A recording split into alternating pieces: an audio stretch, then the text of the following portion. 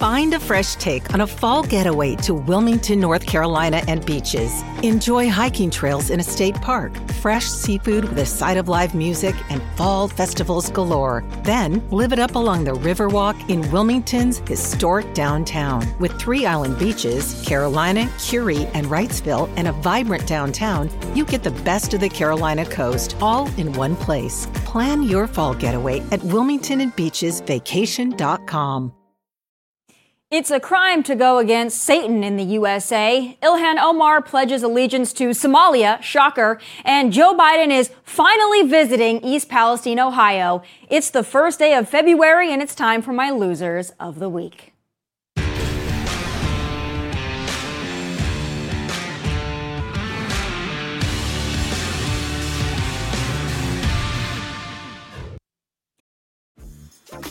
Dreaming of a better sleep?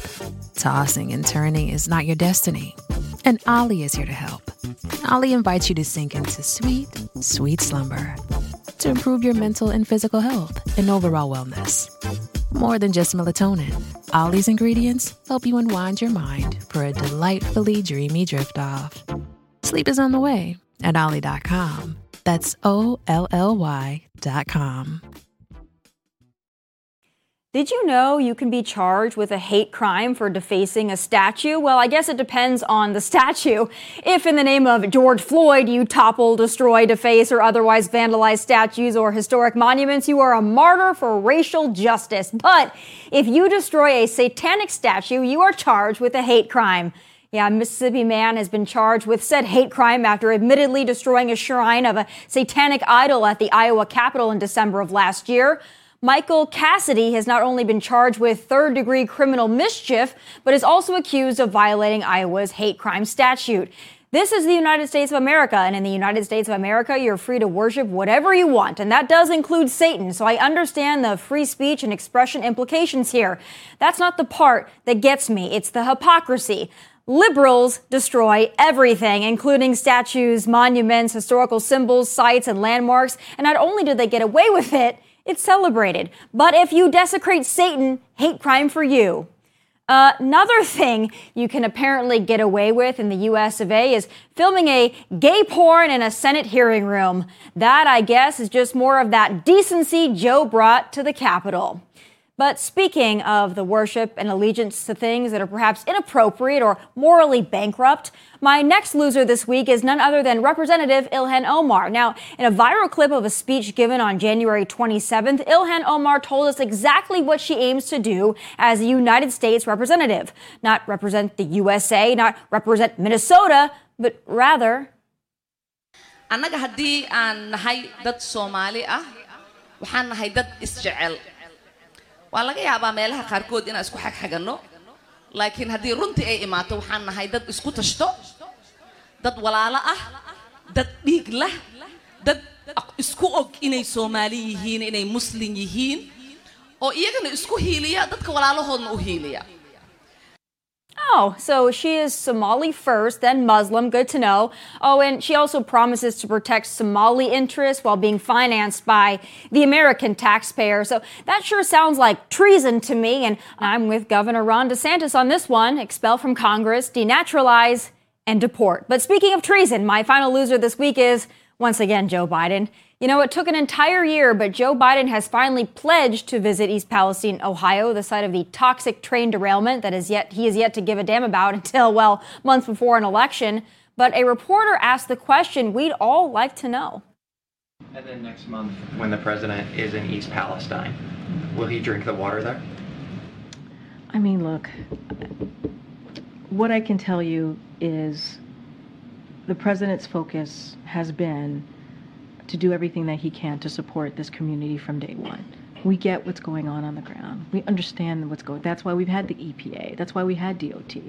That's why we had HHS. That's why we've had FEMA on the ground. You know, this is not about some sort of like political stunt here. This is not what this is about. So what she meant to say is no, Joe will not be drinking the water, but my money says he'll probably get an ice cream cone.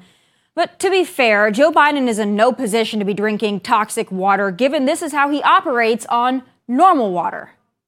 We're promoting her posthumously to sergeant. Oh, wow. That is the best news I've heard today. Thank you so much. You don't know how much that means to us. Oh, well, I tell you what, it means a lot to me. My son spent a year in Iraq. That's how I lost him. And, Again, Beau Biden died of brain cancer, not in Iraq. But those are my losers of the week, but the losing continues when it comes to our tax dollars anyway. It's time once again to open the books. Did you know the American taxpayer tab for refugee care sits at $20 billion? The cost of taxpayers also rose almost $2 billion from 2022 to 2023. And with more illegals pouring in each and every day, well, get out your pocketbooks. Joining me now with more is Open the Book CEO and founder Adam Andrzejewski. Adam, always love our segments where we open the books, although it is cringeworthy and it gives me a little bit of heartburn. I still think it's important that we discuss it. You've always got new ones that Open the Books is reporting, and obviously I came across one of your latest investigations into how much we are spending on so-called refugees. The refugee numbers are growing probably by the minute. What can you tell us about what we're spending and what it's actually for? So last year in 2023, there was a record crush at our borders of 2.5 million migrant encounters. And Tommy, it's only getting worse. Just 6 days ago, Border Patrol reported stunning numbers, the worst ever, up 50% in a month, up to 302,000 encounters just in the last month. That's up 50%. So look, if that pace continues, you're looking at 3.6 million encounters at our nation's borders. And look, Mexico is the number one country. About 1 out of every 3 of the encounters, their nation of origin is Mexico. But then you've got a lot of countries from Central America and South America and the Caribbean. So you've got Venezuela, Guatemala, Honduras, Colombia, even Cuba, with the crush of migrants on our borders. Yeah, I mean, really, pretty much every country in the world has been represented as far as coming across our southern border. A lot of numbers also on the terror watch list, very high numbers that should be concerning to all Americans. But beyond just the national security implications, we got to get down to the brass tacks of the money. What this is costing us, we know that this is going to suck us dry. We know that there are several cities across the United States that are already underwater when it comes to having to resettle these so-called refugees. But this money that the taxpayers are spending on these illegal immigrants, refugees, migrants, whatever you want to call them, where is that money really going, or do we even really know? So remember when in 2016, when Trump was running for president and the top line estimates on a robust and substantial border wall, those estimates topped out at $15 billion, and the left went crazy. They said, we don't have the money. That's too much money. Well, at openthebooks.com, our auditors just quantified the cost of migrant aid over the course of the last 2 years, and it's north of $20 billion out of a sub-agency of Health and Human Services. It's called the Office of Refugee Resettlement. Just in the past 2 years, $20 billion at taxpayer cost. So this all-time surge in migrant encounters at the border has led to an all-time surge in taxpayer cost. Joe Biden is the first president that will probably run up to about $50 billion worth of migrant aid in his 4 years. So that Trump border wall, that was peanuts by comparison. And when you build a wall to protect your nation, that's something that is long-standing, something that you build as an investment. But these illegals, migrants, refugees, whatever they are, asylum seekers, dreamers, whatever, coming over, it's not just a one-time payment. We're pretty much taking care of these people in perpetuity. And we also have the unaccompanied minors that we're really taking care of in perpetuity, whether it be actually getting them where they need to go, paying for their meals, paying for their housing, paying for their education, paying for the stresses on our infrastructure, paying for immigration judges and court processes. I mean, we talk about these kids that are coming over unaccompanied, a lot of them obviously under the age of 18. I can only imagine what the bill for that's going to be over the next few years. What can you tell us? Tommy, I'm glad you're talking about it. At openthebooks.com, between 2013 and 2022, we quantified $13 billion worth of U.S. taxpayer assistance for the unaccompanied minors. But the numbers are up sharply and substantially. And there's actually a child trafficking crisis unfolding, which this Office of Refugee Resettlement is an unwitting partner in this child trafficking scheme with the cartels. There's been 260,000 of these unaccompanied minors. These are kids under 18 years of age that are encountered on the border without a parent, without a guardian. 85,000 of them have been, quote unquote, lost within the system after this agency sponsors them out. They don't know where they're at. They really don't know who they're with anymore, and they can't get in touch with the sponsors of 85,000 of these unaccompanied minors. Yeah, it really is aiding and abetting the sex trade, the human trafficking trade. And beyond that, too, I want to talk about the Office of Refugee Resettlement, but even beyond them, let's talk about some of these NGOs, these non-governmental organizations that are getting money from the federal government to resettle these people or to take them certain places, and how these grants are allocated. I'm sure there's a lot of fraud, waste, and discrepancies when it comes to that as well. Maybe some conflicts of interest as well. What can you tell us about these organizations that we are funding so graciously and charitably? So they're the frontline organizations that hand out the suite of benefits, which are very lucrative. You've got a crush at the border because we're handing out taxpayer money with very lucrative perquisites and perks for folks. So, these agencies actually are in charge of emergency housing assistance, work applications for jobs. They offer mental health screening, cultural orientation. They'll help you build your credit, buy your first home. They'll give you micro grants to start your business.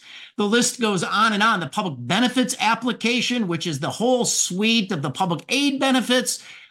So it's too lucrative right now. And that's why you've got caravans of hundreds of thousands of people a month crushing our border. And the numbers are also staggering, even beyond just what's happened in the last couple of years. When we talk about just the illegal immigrants that have been living in the shadows in this country for years and years, if not decades and decades, a lot of those illegal immigrants are also receiving assistance, still receiving assistance, and they're doing that from their American-born anchor babies. So you've got anchor babies born in the U.S., and then these parents and others are able to feed off of them and get benefits and entitlements and welfare programs for really in perpetuity. And I'm sure that with the probably 20 to 30 million illegals we have in this country, I can't even begin to imagine how you'd audit a cost like that. So you're always asking the question, has the agency itself, in this case, the Sub-Agency of Health and Human Services, and it's called the Office of Refugee Resettlement, have they been captured by those non-governmental organizations, those charities that are doling out the benefits and the grants? And so here's the situation at the Office of Refugee Resettlement. The current director, Robin Dunn Marcos, actually comes out of two of the top 5 grant receiver organizations. So you've got International Rescue Committee. Their grants just last year, when she was the director, were up $100 million year over year.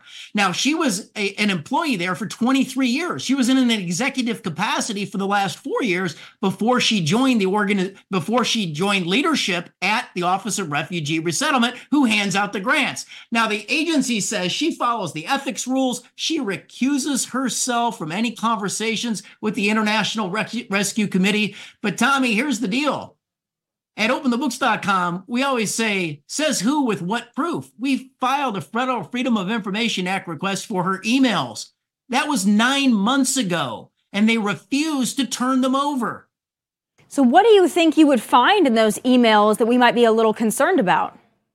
Well, any thumb on the scale in terms of her former 2 employers, World Church Services or the International Rescue Committee. And like I said, they're scooping up hundreds of millions of dollars worth of grant making from the very agency she now heads up. So we need congressional action on this. I think congressional investigators need to dig in.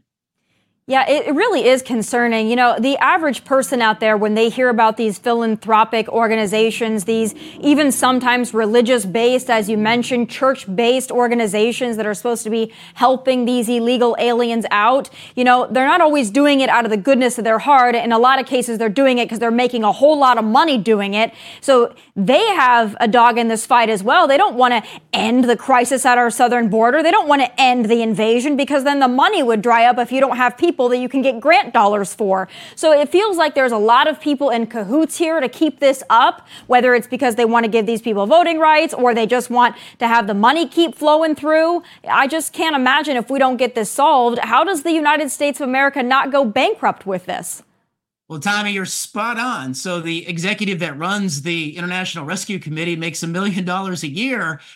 Church World Services, they actually advocated on Twitter for the abolishment of ICE. So and look, Robin Dunn Marcos, the director of the agency that comes out of those two organizations, she makes a lot of money as the director of this sub-agency of Health and Human Services. As a matter of fact, she out-earns every single member of Congress except the House Speaker. She makes $180,000 a year, and a rank and file U.S. senator and member representative in the U.S. House, they make $174,000 a year. So all of these people, you know, you start out in this world to do good and you end up doing very well. Yeah. Well, you know, I also think that our members of Congress are grossly overpaid. In addition to that, so maybe there's some work that could be done there. Maybe they would be willing to hemorrhage part of their salaries to the illegal immigrants that they are dead set on allowing into our country. You know, every time I talk to you, we get a lot of great information the American people need to know. It's still unsettling, but we got to have the facts and we got to have the figures. So thank you, and thank you to Open the Books for everything that you guys do and keeping us on top of all this. It's painful to hear, but we got to hear it. It's the cold, hard truth. Thank you as always, and I encourage everybody to go to Open the Books and make sure they're up to date on all the investigations you guys do and all your fantastic work. Thank you as always. Thank you, Tommy. We'll talk to you soon. All right, moving on now to one of the most difficult decisions every young woman must make. To be or not to be a gold digger. My next guest used to be a self-proclaimed raging feminist, but she has left that behind in pursuit of a new role as an SAHG, a stay-at-home girlfriend. Nia Chai's lifestyle might seem lavish, but it comes with some rules. She cannot get fat. She has to stay under 130 pounds. She has to cook her boyfriend every meal, spend a maximum of $20,000 on luxury shopping per month, and dress modestly. She says she'd rather be dripping in diamonds than women's rights, and she joins me now. I've been awaiting this discussion, Nia, and I want to just jump right into it. You used to be a feminist. You used to call yourself a raging feminist even, and then you discovered that life might be a little bit better as a stay-at-home girlfriend. Tell me what that lifestyle entails for inquiring minds and why you chose it over being a raging feminist. Absolutely. So I used to be a bleeding heart liberal. And you know what's funny is I hated you in high school and college. I thought you were the worst. Well, join the club. I went to an all-Christian school, so maybe it was just rebellion, right? And then it started with the fact that I was being ostracized by my fellow feminists. And it started with just jokes, you know. I'd say, oh, I'd love to be a trophy wife. Oh, I hate working. And they'd look at me and be like, ew, you don't want to be a career woman? How could you be a feminist? If you love men and we hate men because we're misandrous, how could we like you? That's feminist math right there. So I didn't mean to be a stay-at-home girlfriend. I just met my boyfriend and it blossomed from there. Right. Well, you're still obviously very young. So being a stay-at-home girlfriend, I mean, reading about it, you kind of qualify that as a job of sorts. We know that, you know, stay-at-home motherhood, that's been somewhat of a job for pretty much the beginning of time. But being a stay-at-home girlfriend, how is that different than being a stay-at-home mom besides the fact that you don't have kids? Oh, it's different in every way. I mean, stay-at-home moms have a job that's a million times harder than mine. But obviously, that is my ultimate goal, is to have 4 kids and live on a farm and make sourdough bread every day, you know? But stay-at-home girlfriend is kind of the leading up to it. My boyfriend would not have me struggle, per se, until I'm a housewife. He wants to start the lifestyle exactly where we are. He's setting the standard. So I have to ask you, though, I mean, this is still your boyfriend, not yet your fiance or husband. So do you have some concerns that you're going to spend time with this man who is, obviously supporting you now? But what if things go south? What if they go awry? What's the backup plan, or do you have one? That's a really good point, and something that I think is really important for young women to remember when they're watching my videos. It goes with any career. You need to do your research before you take any life decision. So I'm definitely not telling young women that they should just jump ship, quit their jobs, and be with a man. I have some comments that are like, I quit my job, I'm going to go find a rich man. I'm like, it doesn't really work like that. For me, I was a career woman, which people laugh at. They're like, you're 22. You weren't a career woman for long. But I got my master's degree, and I was very well off and comfortable in my career before I met him. And then all of the allowance that he gives me, it's in my own separate bank account. Since I don't spend any money, I have a very nice savings account to fall back on. So it's the least of my worries of if I'll be homeless after we break up.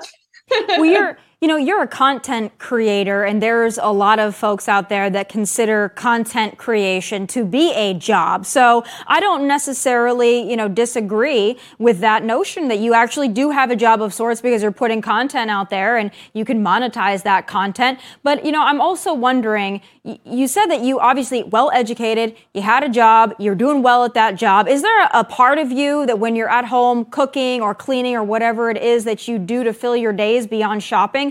Are there ever days where you're like, damn, I wish I had my job. I wish I could go out there and use my degree. Do you ever get bored? I love that question, because when you have all the free time in the world, you can do absolutely anything you want. So really, there's nothing stopping me from doing something else if I wanted to get a job or start a career. Like I've said before, one of my biggest goals is to start a nonprofit. I have a soft spot for the homeless, like the Skid Row specifically. And you could do anything. You don't have to sit at home if you don't want to. He's not tying me here, Right. So you have to tell me about this arrangement. Was it your idea or was it your boyfriend's idea? Did he say, listen, I don't want you to work. I want you to stay home. I want to give you an allowance and have you live the good life? Or was that something that maybe you suggested? No, it was 100% him. And I wasn't even aware that this lifestyle existed before I met him either. But how do you say no to that?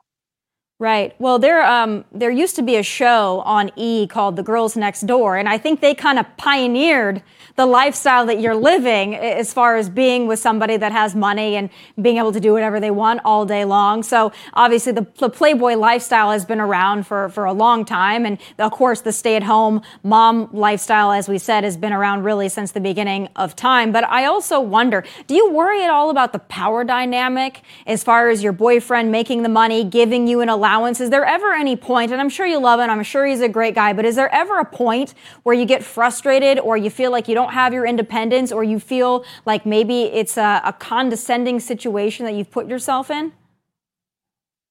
Biologically, men are alpha males and women are more feminine. I think it's in their biology to lead. That being said, if you feel like you are with a man who is controlling and is abusing you in any way, get out of that situation. I would never choose a man, even if he's taking care of everything the way that mine is. I would never, at the end of the day, stay with a man who had a power dynamic over me that was terrorizing or abusing me. Do you ever worry that because of the power dynamic and because of the lifestyle, obviously you're a beautiful young woman, sure you have nothing to worry about, but are you ever worried that your boyfriend's going to see something else running down the street and that he's going to make this girl a stay-at-home girlfriend or a stay-at-home wife? Does that ever cross your mind? I mean, it's got to. Anything could happen, just like I could leave him for, a richer man, right? Anything could happen. I'm not naive to say that our relationship will last forever. I mean, relationships end every day. Most relationships end. Most marriages end. So who am I to say, oh my God, we're going to stay together forever, Well, you're smart in that you have that bank account and you're piling up the money and earning interest on that bank account that you're getting. So, I respect the hustle. I want to talk about some of the rules, though, that I mentioned in the opening there. You can't get fat, and you have to cook meals. So tell me about the getting fat part. Do you have to weigh yourself on a daily or weekly basis, or is that just kind of a rough guideline? No, that's completely satire. As funny as I think it is.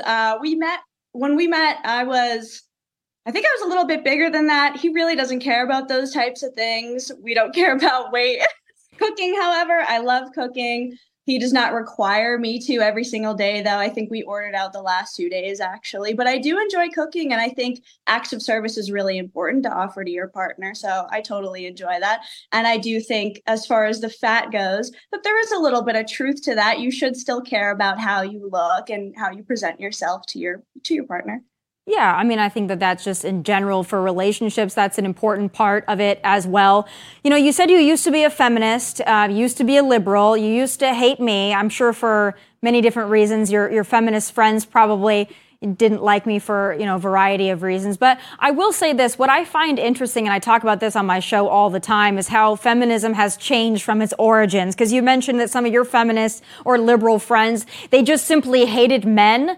But then they also call themselves feminists, but they hated me, somebody who is a successful young female. So did you ever point that out to them as you were leaving kind of the confines of what they described as feminism? Well, I pointed it out to them as far as my own personal experience, because you're hating on me because my lifestyle depends on a man, or just because I simply love being in a relationship. Admitting that is apparently anti-feminist. And then after a while, I just decided I agree with the basic idea of feminism. Okay. But this radical feminism where I am not allowed to have that choice anymore, and that I am ostracized if I'm not a career woman, I can't identify with a community like that anymore. Right. Well, feminism and liberalism, as at least American liberalism, they go hand in hand. So I'm wondering, do you still have friends that consider themselves feminists, or worse than that, liberals? Most of them. I used to live in Florida, which is a super, red state, and I moved out west, which is super liberal, and most of my friends are extremely liberal. So, yeah. So I'm wondering if you guys have any discussions as far as feminism goes, talking about one of the current issues that we have going on as a society, and that's men, biological men, competing against women in women's sports. You've got to tell me how your West Coast liberal feminist friends, how they justify that one to you. I'm not sure I have asked them about it. I think I'm too scared to. Some of those deep issues are best left at the surface if I want to stay friends. But I watched one of your videos before I came on just to refresh myself on your politics. And no comment. Gotcha. So I have to ask you, you said you used to consider yourself a feminist and a liberal. We've got an election coming up. Is there anybody that you're eyeing? Are you a Joe Biden fan, or maybe a Donald Trump fan, somewhere in the middle? What are your thoughts on that? I have to know. My politics changed really quickly. I voted for Biden in 2020, and I will be voting for Trump in 2024. Well, hey, listen, it sounds like you're learning a lot, and I can't knock the lifestyle. I can't knock the hustle. I really appreciate you coming on and sharing it, and, having obviously such a good humor about it. I really appreciate it. And I'm glad that you don't hate me anymore. That's always a win. And I'm glad to hear that your politics have changed and you got a good head on your shoulders. So keep doing you. God bless you. And thanks for taking the time. God bless you. Thank you for having me. Thanks so much. All right, folks, that does it for us from Nashville. God bless and take care.